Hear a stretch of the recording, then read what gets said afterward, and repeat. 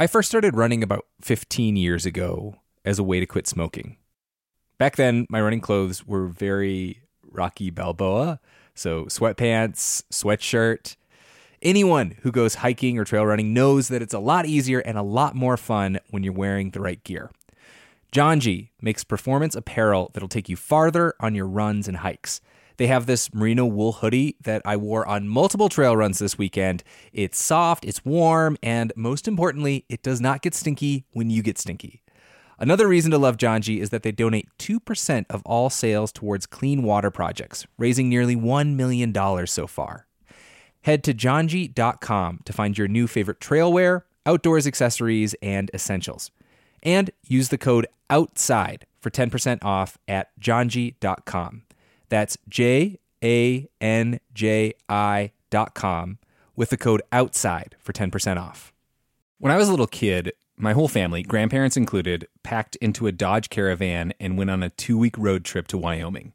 We saw the rodeo in Cody, a grizzly bear in Yellowstone National Park, and an epic thunderstorm near Devil's Tower. On that trip, I fell in love with the West and the natural world. This might sound cheesy, but it kind of made me who I am today. Wyoming has it all. Breathtaking hikes, kid-friendly museums, 2 of the coolest national parks in the country. The truth lies west. Discover yours at travelwyoming.com. Want to connect with a family member who doesn't speak your language? Then check out the language learning program Rosetta Stone on desktop or as an app. Rosetta Stone is designed to immerse you in the language you're learning through an intuitive process. Plus, the True Accent feature even gives you feedback on your pronunciation. And with a lifetime membership, you have access to all 25 offered languages. Get started today. Visit rosettastone.com/pod50 to get 50% off your lifetime membership now. That's rosettastone.com/pod50 for 50% off. There are certain moments that become part of our collective story. Flashpoints. When our past and our future feel like they're talking to each other. Standing Rock was a moment like that. The smell of fire, of campfire, permeated the entire Oceti Sakowin camp. That's Chase Iron Eyes. He's an attorney and a member of the Oglala Sioux and Standing Rock Nations, though he says those are colonial names. Yeah, I would say Oceti Sakowin, or Sioux Nation. The protesters, including Chase, first gathered in 2016. They were there to stop DAPL, the Dakota Access Pipeline, because pipelines spill, because millions of people depend on the integrity of the Missouri River, because even when a pipeline works as intended, the result is more greenhouse gas emissions. But the main reason why Chase and members of the Sioux Nation were camping at Standing Rock was they were defending their sovereignty. We had been disallowed from expressing our sovereign identity in that territory since 1889. That's when the state of North Dakota and South Dakota were admitted to statehood. It was the largest gathering of indigenous people in recent history. Folks came from all over. Tens of thousands of people cycled through that camp. This is why one elder called it an ongoing international spiritual monument. Singing. You could hear songs, not just from our people. You could hear Coast Salish, Pacific Northwest. People that come from the ocean, that are in relation to that ecosystem. You could hear people from the Southwest who are in relation to corn. You could hear people from the Three Fires Confederacy and the Six Nations Confederacy. And American people were there.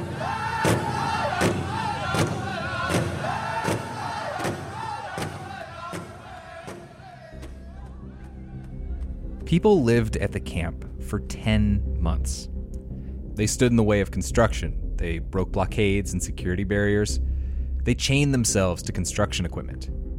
DAPL security responded with guard dogs who bit protesters. All of the times that everyone was maced with who knows what chemicals. Police with tear gas and fire hoses.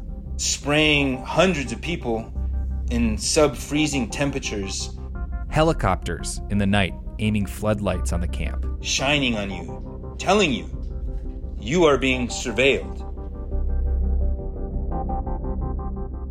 All of this may sound pretty familiar. Even in the midst of a wild presidential election, the Dakota Access Pipeline protests made international headlines. But there is a story here that a lot of people don't know about what made the Standing Rock protests so influential, and about how some legislators and fossil fuel companies are trying to make sure it never happens again.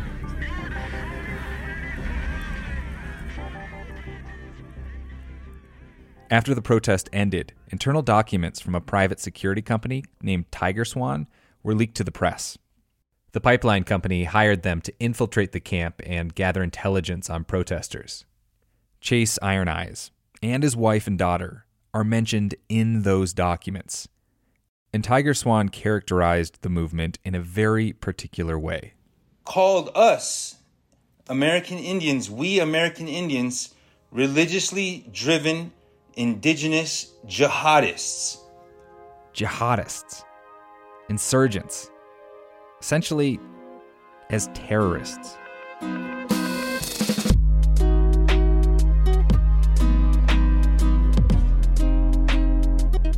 This is Outside In. I'm Nate Hedgie. The events at and around Standing Rock were a turning point for environmental protest. In the years since, a wave of legislation has swept across the country, criminalizing acts of protest, especially near pipelines. So what's happening? When is environmental protest considered acceptable, and when is it seen as a threat?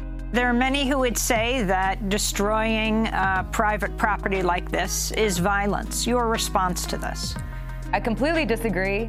This is the first of 2 episodes on the changing stakes of environmental protest, how we define protest and how we define terrorism. Who is considered a terrorist and who is considered a patriot is relative. It's a matter of who can tell their story and who can portray the other as criminal.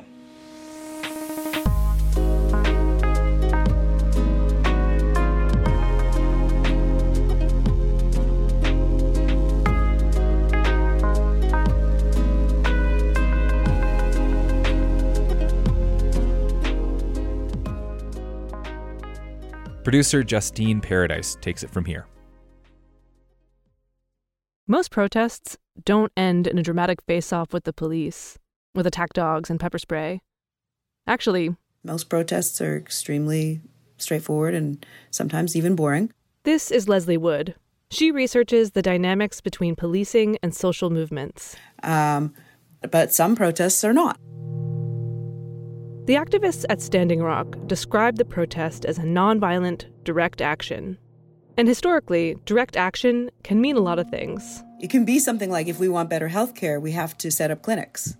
It's saying we're not going to ask for the government to solve the problems. We're going to do it ourselves. Direct action as a strategy often comes after trying to participate in the democratic process and finding it unresponsive. And it might involve acts of civil disobedience, deliberately breaking a law, like stopping traffic. Or maybe because the law itself is unjust, like sitting at a segregated lunch counter. Speaking generically, that's very different from a permitted, police-protected protest, the kind Leslie calls marching in a circle. There's no political threat posed by them. The idea that they have a right to protest, but only in certain ways, doesn't really understand what protest is trying to do, which is, on the fundamental, say the system isn't working, right? To impose some sort of potential cost to the system. Which brings us back to North Dakota. It was just a completely sort of bubble-shattering experience. That's Tokata Iron Eyes. Earlier we heard from her dad, Chase. Because I'd firstly never been exposed to that many people from different places all at once. And also just like the number of different Native peoples who gathered in protest and in resistance is something that like hadn't been seen in hundreds of years. Tokata is Hunkpapa and Oglala Lakota, and she's originally from the Standing Rock Reservation. She was 12, 13 years old during the Standing Rock gathering. Did you watch your mom get arrested? Yes, I did. I held her purse. She stood in front of one of these giant equipment trucks on the road, and was just like, I'm not moving and you're not getting any closer to where you're trying to go. And she was arrested, and that sparked this sort of moment of other Native women also then like climbing over the fences and going to the construction sites and standing in front of the other tractors there. When my mom was arrested and taken away, I just remember feeling like, oh, this is an incredibly different ball game than what I was imagining. This is real, and these people, like, it is their job to make sure that we do not get what we want.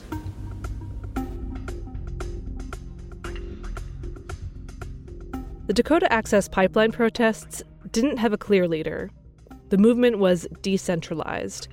A broad coalition of tribes, thousands of U.S. military veterans, hundreds of clergy, and people from all over the world. And in those first months, they came there on the invitation of the Oceti Sakowin. The rules of the camp were no drugs, no alcohol, no guns. I remember that first meeting, and I remember human beings, concerned people gathering to decide how do we engage in a David versus Goliath battle. When Chase Iron Eyes and others on the Standing Rock Reservation, like LaDonna Brave Bull Allard, Joy Braun, and more, when they first heard about Energy Transfer Partners and the plan to run the pipeline just 2 miles from the reservation, they got together to figure out what to do. And tensions were already high. When you're native, when you're indigenous, you're born into a war. The Indian wars have never ended. Take a look around us. There's half of our lands are still owned by settlers that are trying to diminish tribal sovereign capacity. From one point of view, we might view the events that took place in North Dakota as a protest. But from another, the encampment at Standing Rock was just the latest action in centuries of continuous indigenous resistance. The latest in a conflict marked by broken treaties and all-out war, the effects of which are ongoing. Most American people don't know that they're participating in the other side of that dynamic. A conflict that includes Native children taken from their communities and forced into residential schools, which includes thousands of missing and murdered Indigenous women. From that perspective, peaceful protest of the Dakota Access Pipeline was not a given. Because, we've always defended ourselves by any and all means necessary. These same forces came to our homelands in the mid-1800s to do the same thing, to build what is now called critical national infrastructure, the railroads, which were trespassing in our lands. This is why we defeated the United States military multiple times in our country. This is why, Lieutenant Colonel George Armstrong Custer was killed in battle at the Battle of Little Bighorn. And why Red Cloud and Crazy Horse and Sitting Bull and several others chose to defend our nation against an ongoing present-day criminal and illegal occupation.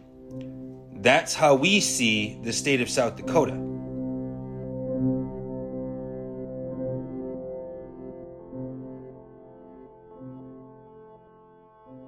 At those early gatherings, when they were deciding what to do about DAPL in this David versus Goliath fight, they didn't know what approach they'd take. And when Chase told me about this strategy session, he brought up another moment of resistance. A moment that happened at Wounded Knee, South Dakota. That's a long story.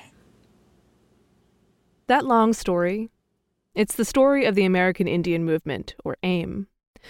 This was a native movement in the late 60s and early 70s, and this one was armed. Frustrated over high unemployment, the violation of treaty rights, and life more generally as dictated by the Bureau of Indian Affairs, a group of indigenous activists took action. In 1969, they took a chartered boat to the island of Alcatraz and occupied the empty prison there for 19 months. At one point, there were more than 400 people there. They made decisions by unanimous consent. There was a daycare and a school. We, the Native Americans, reclaimed this land known as Alcatraz Island in the name of all American Indians by right of discovery. We wish to be fair and honorable in our dealings with the Caucasian inhabitants of this land, and hereby offer the following treaty. Later, a caravan of AIM activists traveled to Washington, D.C., a journey they called the Trail of Broken Treaties. And then they occupied the Bureau of Indian Affairs offices for weeks. Anybody here from AIM? They were demanding millions of acres of land back and the protection of religious freedom, among other things. Is everybody happy? And finally, when AIM members seized control of Wounded Knee, South Dakota in 1973, it turned into a 71-day FBI siege that ended in a shootout at the Pine Ridge Reservation.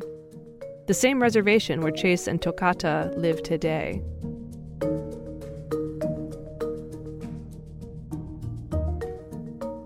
People died on both sides of this conflict. 2 FBI agents and 3 Native people. Another, Leonard Peltier, is still in prison for those actions today. But when Tokata talks about this time, she does mention those consequences. But she also points out that AIM's actions resulted in long overdue changes. The progress that AIM was able to make in its time was huge and was monumental, right? When AIM came to power, our religion as Native Americans was still outlawed. And so the Religious Freedom Act was signed. Only Natives took up armed resistance to the American government. And the Indian Child Welfare Act was also passed as a result of that sort of work.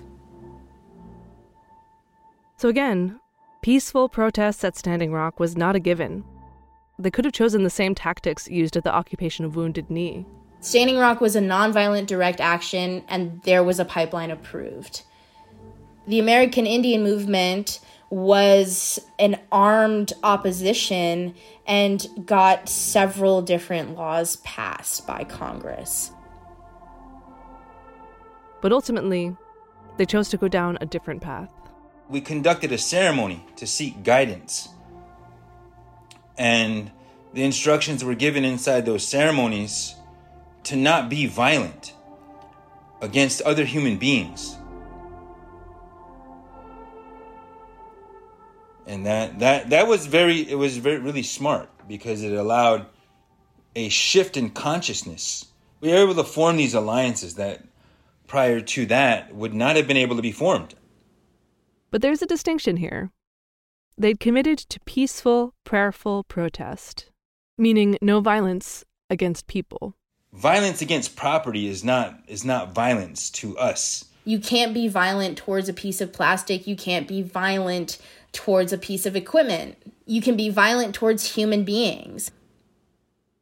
To be clear, neither Chase nor Tokata said they went any further than what the state of North Dakota would consider trespass. The main point and power here was the occupation of the land itself. But others did take things further.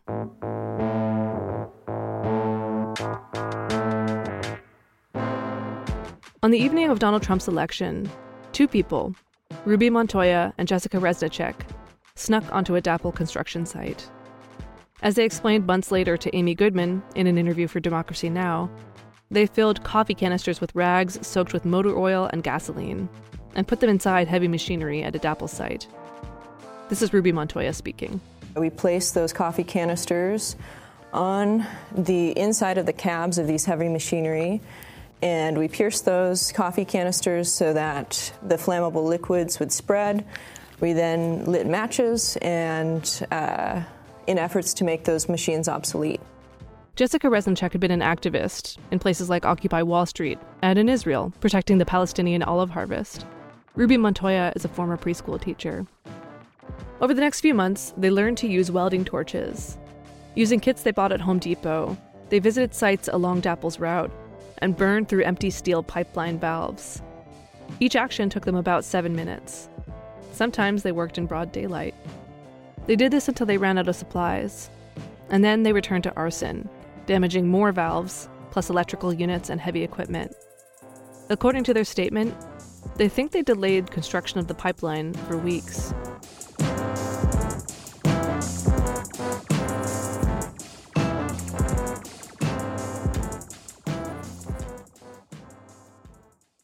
Their last act of sabotage was in May 2017, when, burning through a pipeline valve they thought was empty, they discovered that oil was actually already flowing through it. They publicly confessed to these actions in July 2017, reading a joint statement out loud at a press conference. They explained how and why they did this, and how others could do the same. We are speaking publicly to empower others to act boldly, with purity of heart, to dismantle the infrastructures which deny us our rights to water, land, and liberty. We as civilians have seen the repeated... Here's another clip from their interview on Democracy Now! We acted after having exhausted all other avenues of political process and resistance to this petroleum pipeline that, to my knowledge, is the largest in the United States. The actions of Ruby Montoya and Jessica Reznicek are one example discussed in a book you might have heard of, How to Blow Up a Pipeline, by the Swedish scholar Andreas Malm. There's also a movie based on the book, just released earlier this spring. The core argument of How to Blow Up a Pipeline is it time for the climate movement to move beyond quote-unquote peaceful protest? Because the climate movement has tried to make change for decades. It's tried sit-ins, school strikes, marches, blockades, boycotts, campaigns for divestment and legislation and treaties. But emissions relentlessly continue to grow. Andreas Malm argues that escalating to strategic property sabotage is the natural next step, a tried and true technique that lots of other successful movements have used after failing to get results from other methods. Movements which sought to change things on a massive structural level, like apartheid in South Africa, Jim Crow, and the suffragette movement. Malm argues that some element of property destruction has always been essential to bringing down the, quote, seemingly invincible. But property destruction also comes with substantial risks. A PR risk for the movement, for one. Just like police brutality during the civil rights era helped build outrage on the part of the general public, property destruction can turn people against a cause they might otherwise support. Another risk is for the activists. It could dramatically up the chances you'll wind up in prison. In the United States, there's a significant recent example which might come to mind: the Earth Liberation Front, or the ELF. In the 90s and 2000s, the ELF used property destruction as their main technique. They set ski lodges on fire in Colorado because the resort was expanding into endangered lynx habitat. They blew up logging and construction equipment, plus car dealerships, farms, laboratories, and even homes. By design, the ELF never killed anyone, but they were labeled as eco-terrorists regardless. And today, a lot of environmentalists are quick to distance themselves from those methods. So, is property destruction or sabotage a form of violence or a form of civil disobedience? Is it the work of terrorists or a tool for activists? A lot hinges on those questions. On Democracy Now!, Amy Goodman actually asked this question directly of the two activists who sabotaged DAPL sites. Now, Jessica Reznicek, there are many who would say that destroying private property like this is violence. Your response to this? I completely disagree. I think that the oil being taken out of the ground and the machinery that does it and the infrastructure which supports it, this is violent. These tools and these mechanisms that industry and corporate power and government power have all colluded together to create. This is destructive. This is violent, and it needs to be stopped. And we never at all threatened human life. We never at all actually we're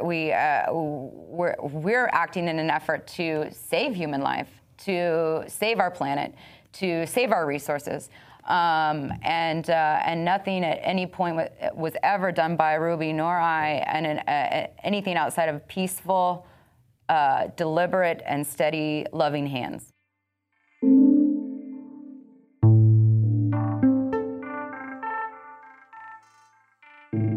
In How to Blow Up a Pipeline, Andreas Malm argues that property sabotage, even if it's viewed by some as extreme, can have another indirect effect.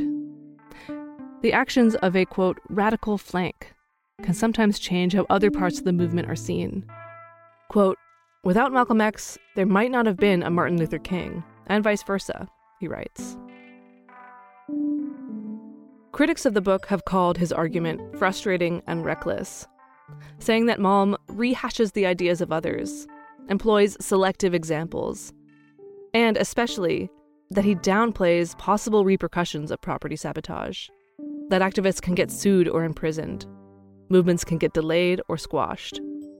And the further a person is willing to go, the harder law enforcement may crack down. As for Ruby Montoya and Jessica Reznicek, in the eyes of the state, they aren't activists. They're terrorists. In addition to paying $3 million in damages to Energy Transfer Partners, they were both convicted of, quote, conspiracy to damage an energy facility. Both sentences included a terrorism enhancement, essentially doubling their time in prison. 8 years for Jessica Reznicek, 6 for Ruby Montoya. That's essentially the same thing that happened to many members of the ELF years earlier. Beyond Ruby and Jessica, over the course of the protest, hundreds of people were also arrested for lesser charges. Chase Iron Eyes, the Ocheti Shakowi Sioux Nation lawyer, he was arrested and charged with, quote, felony to incite a riot in 2017. And on the night he was arrested, as he remembers it, security forces said to him, quote, Chase, we know you are responsible for this. We want you to call all of them off that hill. And he replied, quote, you guys have been looking for one chief for 500 years. There is no one chief.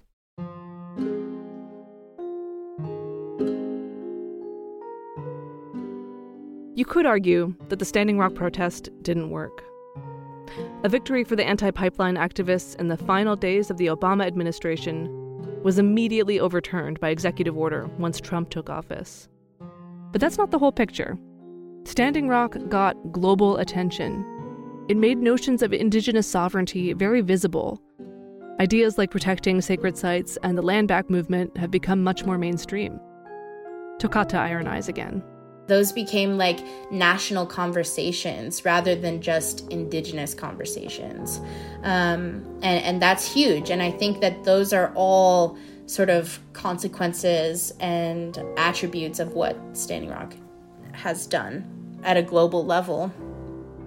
And that's not just the takeaway from activists. Other pipeline protests have since taken cues from the encampment. Tiger Swan, the private security group hired to infiltrate the protest camps, they called it the Standing Rock effect. Protests involving or led by indigenous groups have helped delay or even cancel fossil fuel projects across the US and Canada.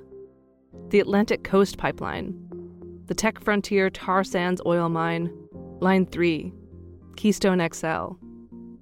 According to one analysis, the resistance to DAPL cost the pipeline company billions of dollars in losses.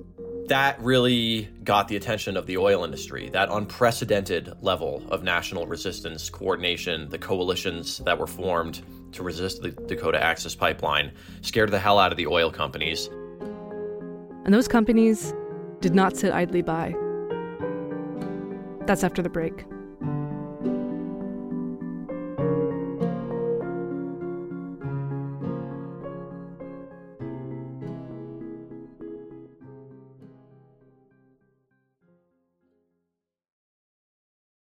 Want to connect with a family member who doesn't speak your language? Then check out the language learning program Rosetta Stone on desktop or as an app. Rosetta Stone is designed to immerse you in the language you're learning through an intuitive process. Plus, the True Accent feature even gives you feedback on your pronunciation. And with a lifetime membership, you have access to all 25 offered languages. Get started today. Visit rosettastone.com/pod50 to get 50% off your lifetime membership now. That's rosettastone.com/pod50 for 50% off.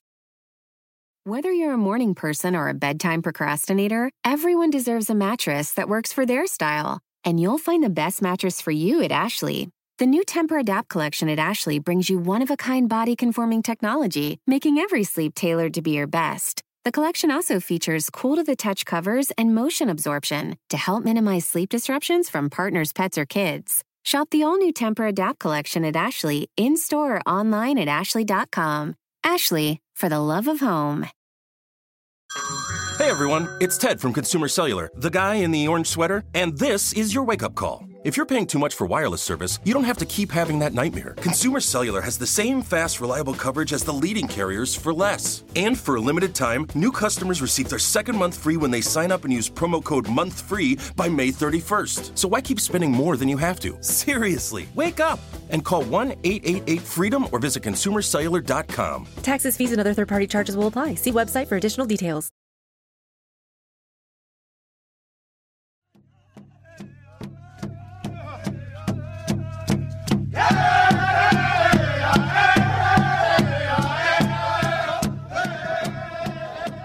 On February 22nd, 2017, on state and federal orders, most of the last protesters left the gathering at Standing Rock, their procession accompanied by drums and songs and prayer.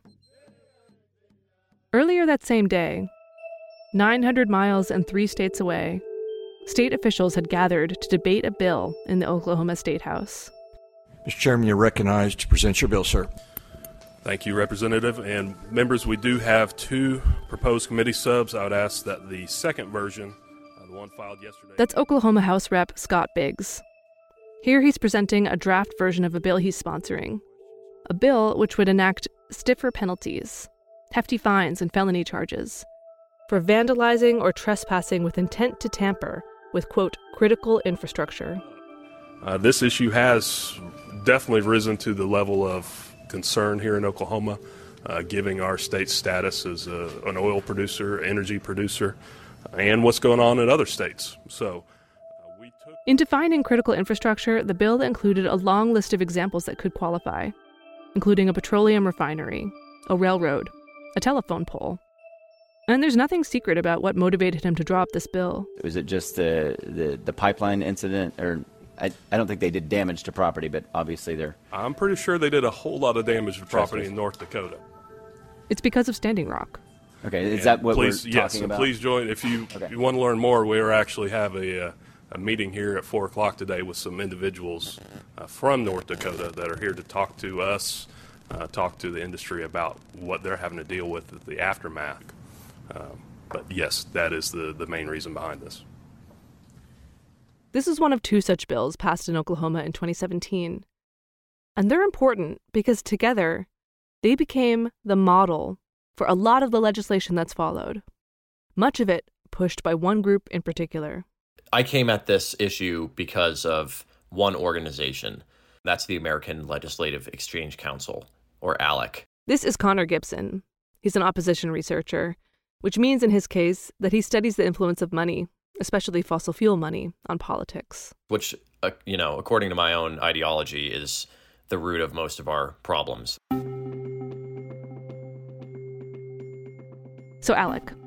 ALEC is a right-wing organization, a coalition of state legislators and corporate lobbyists. One of the main things it does is draft model laws for legislators. For instance, stand your ground laws. George Zimmerman's defense for killing Trayvon Martin. ALEC helps spread them. ALEC has a model bill that allows companies to withhold what chemicals are in fracking liquid. ALEC is also behind a number of state-level laws, such as so-called voter ID laws, various schemes to disenfranchise voters.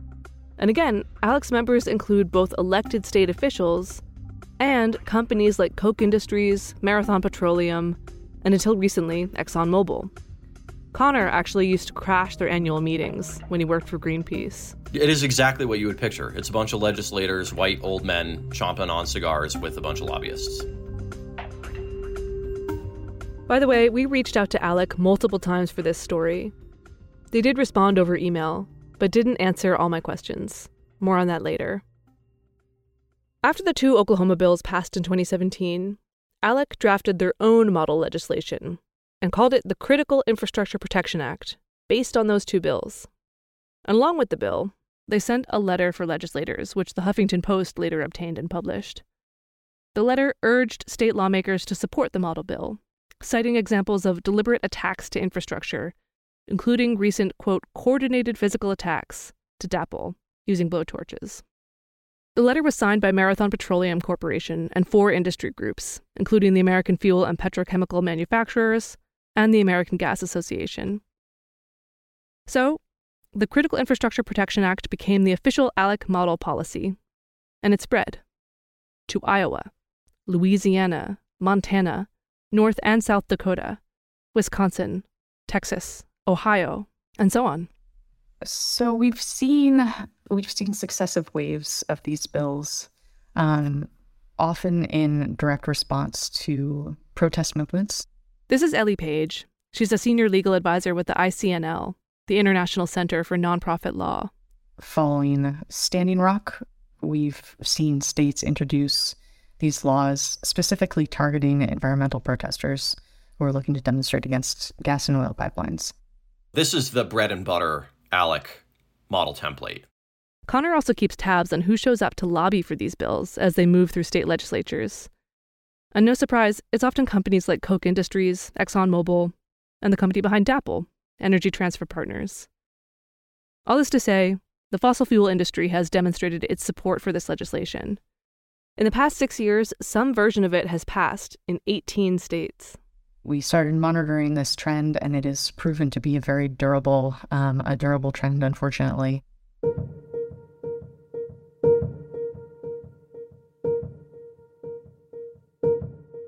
To be clear, drafting model bills for lawmakers, that is a tool used across the political spectrum.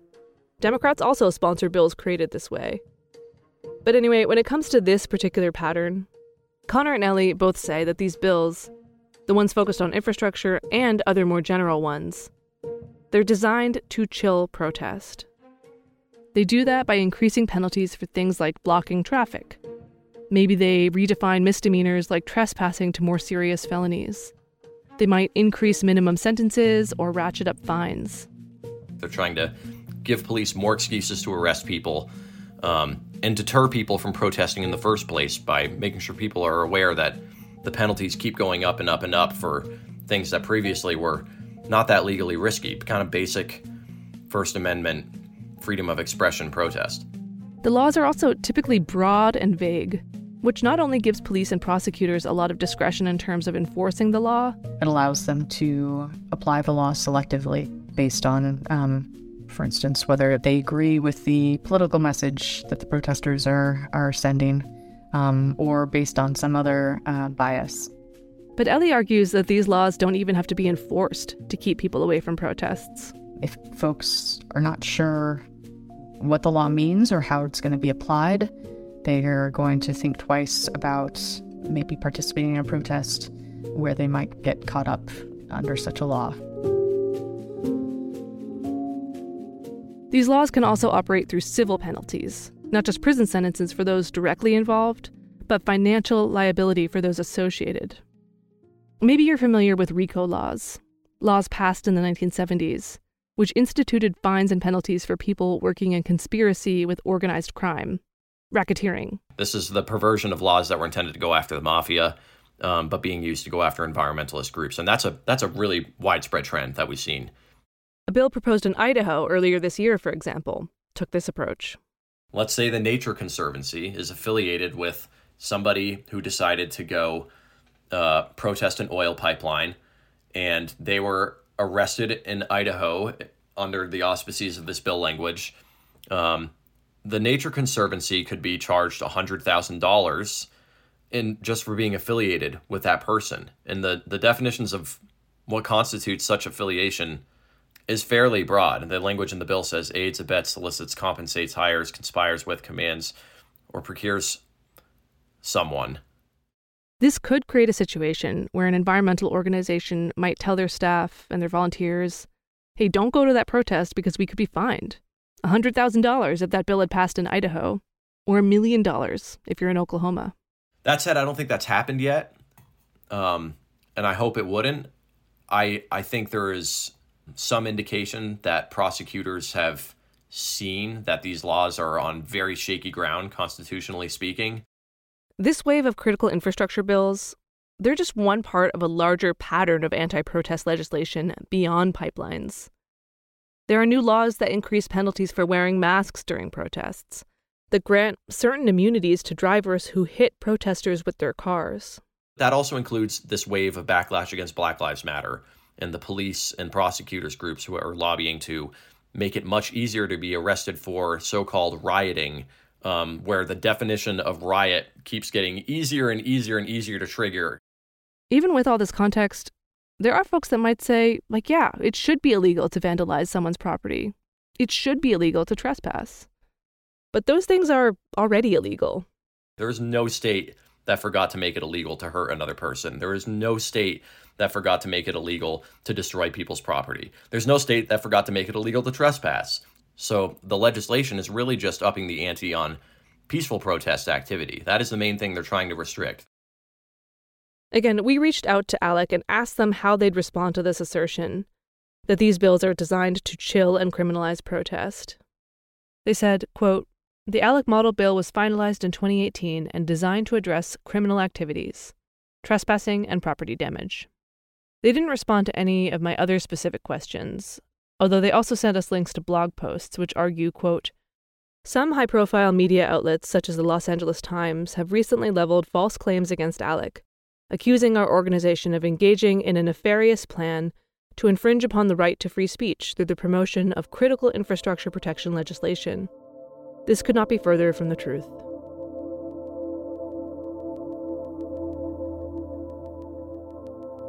We can't know if those Oklahoma bills and the ALEC model bill that came after would have been created even without direct blowtorch attacks on the Dakota Access Pipeline. But ALEC and others have pointed towards the property destruction, including the blowtorches, as rhetoric to help make their case. And now, formerly mundane forms of civil disobedience could be met with stiffer penalties and harsher prison sentences. Maybe this is exactly the kind of backlash critics of how to blow up a pipeline have talked about. Or it could be exactly where things were headed anyway. Police militarization is on the rise, and it was never just the radical fringe that risked being labeled as, quote, an enemy of the state. Who is considered a terrorist and who is considered a patriot is relative. It's a matter of who can tell their story and who can portray the other as criminal. But the charge of terrorism, that does take it to a whole new level. One bill proposed in West Virginia this year would have created a new offense, a, quote, terrorist violent mass action, meaning violent protests and riots which appear intended to coerce or intimidate groups, governments, and societies. Under this bill, potentially, a nonprofit group involved in organizing or supporting such a protest could be deemed a terrorist organization.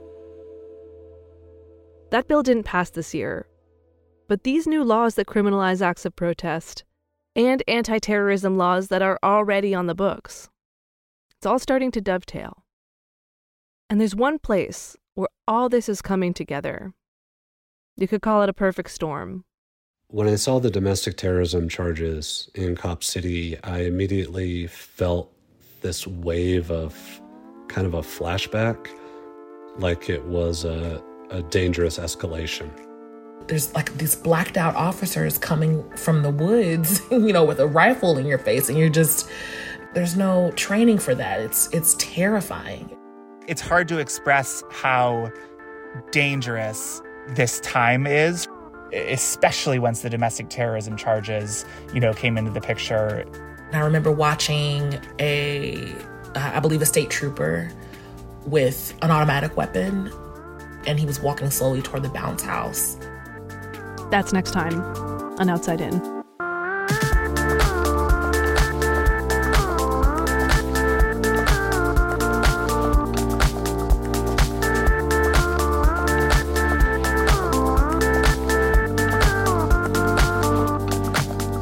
If you want to check out what the landscape is like for protest in your state, go to the U.S. Protest Law Tracker on the ICNL website. You can look up your state or type of bill and see what laws have been proposed, failed, or enacted. If you're interested in learning more about the Earth Liberation Front, we recommend a podcast called Burn Wild. The reporter, Leah Sottile, has covered extremism for years. In this series, she talks to former ELF members and the FBI agents who investigated them. And she really gets into the question of how far is too far to save the planet? We'll link to both the ICNL tracker and Burn Wild in the show notes, along with other resources and reading for this episode. We'll be back next week with the second part of this series on environmental protest and terrorism. Outside In is a public radio production. Your contributions really and truly help keep it going. If you want to support reporting like this, head to our website, outsideinradio.org/donate. Special thanks to Phyllis Young and to everyone at the Lakota People's Law Project, especially Jesse Phelps and Daniel Nelson. Thanks also to the folks at Soundings Mindful Media for their archival tape of the American Indian movement.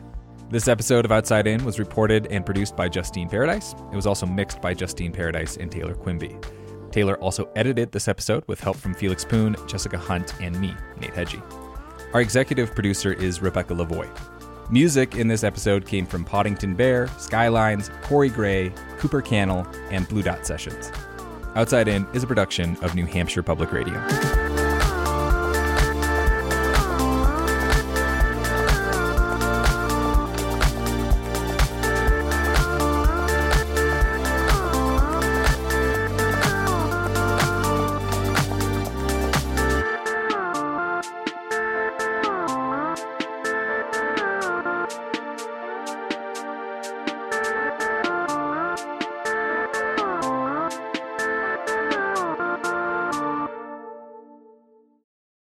The living room is where you make life's most beautiful memories. But your sofa shouldn't be the one remembering them. The new life-resistant, high-performance furniture collection from Ashley is designed to withstand all the spills, slip-ups, and muddy paws that come with the best parts of life.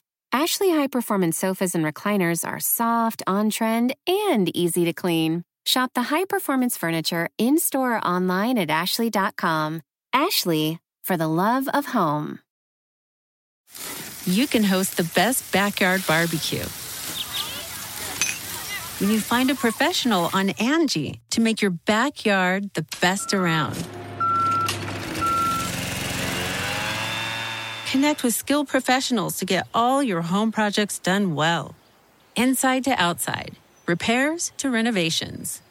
Get started on the Angie app or visit Angie.com today. You can do this when you Angie that.